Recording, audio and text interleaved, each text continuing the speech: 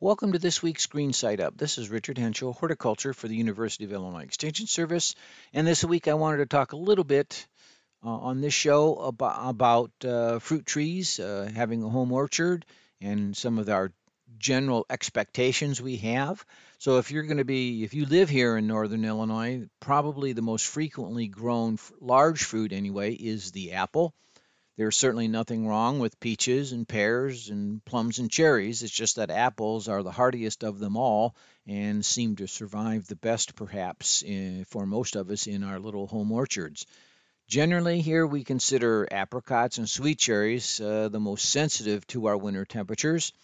Very sensitive are peaches and nectarines, and then followed the next in line would be plum and pear and sour cherries. These are considered moderately sensitive, and then we finally get to apples, and these are considered the least sensitive or most hardy in the home orchard. Some other little bits here about having a home orchard in general is the location of the home orchard can make a real difference. For the more sensitive fruit varieties, protection from the cold winter winds is really a big deal. While the tree typically will live on each year, flower buds may not.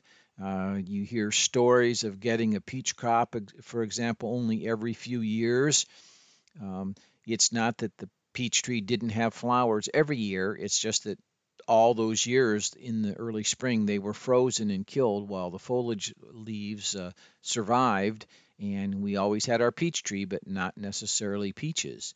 So the corollary here, I guess, is you're always going to be more likely to have peaches when our winters are mild and that the tree is in a protected location.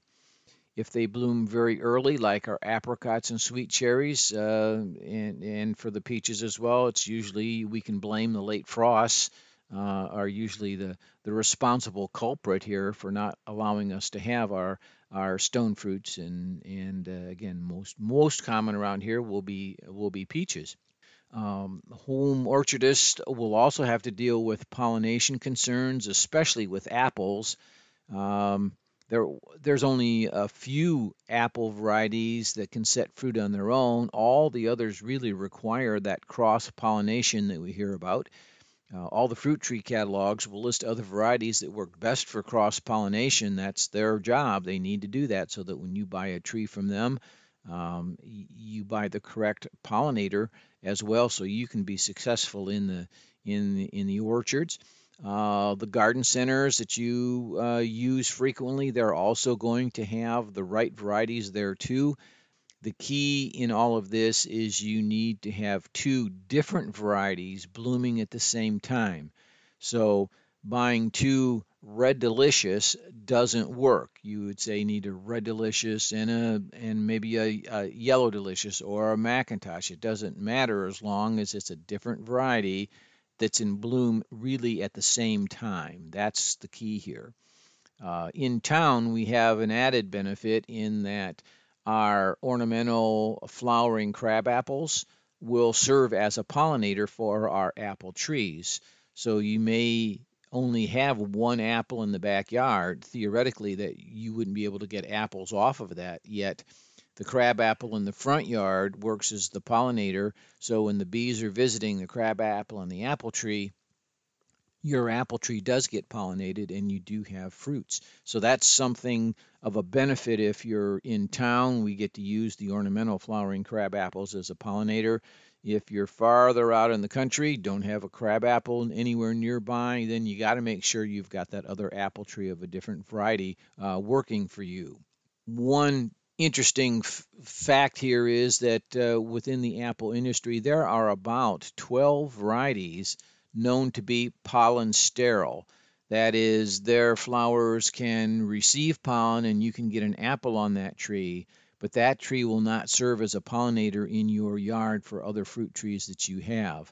So if you're by chance your one of your favorite apples is going to be pollen sterile, that just antes up how many other trees you're going to need. You need at least two other varieties, two other different varieties. so that all of your trees will have fruit on them. You just can't count on the pollen sterile apple, as it provides nothing in terms of pollination. Another area that's oftentimes misunderstood is what it will really take to have a great looking apple or great looking fruit once the tree begins to produce. Like which fruits are hardier to the least hardy, we will have fruit trees that will require a little limited amount of sprays or treatments, and then there's others that will take a great deal of sprays. So the least amount of sprays would be used on, say, cherries and early peaches, apricots. Then there's also later peaches if we're that lucky, and then finally followed by summer apples, pears, plums, and finally, because apples have a wide maturity range throughout the summer, into your fall and winter apples. Your choices for a home orchard may be the available time you have to properly manage a spray program or a treatment program in order to have great looking fruits, whether that's going to be an organic spray program or an inorganic spray program.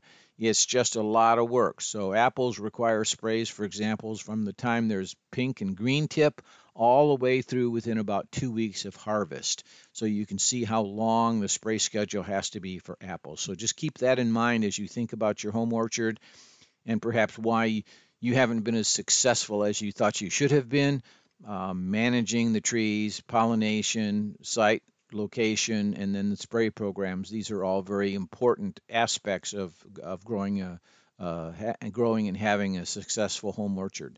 Well, this has been Richard Hentschel with this week's Green Side Up. Always a pleasure, and I'll be back again soon.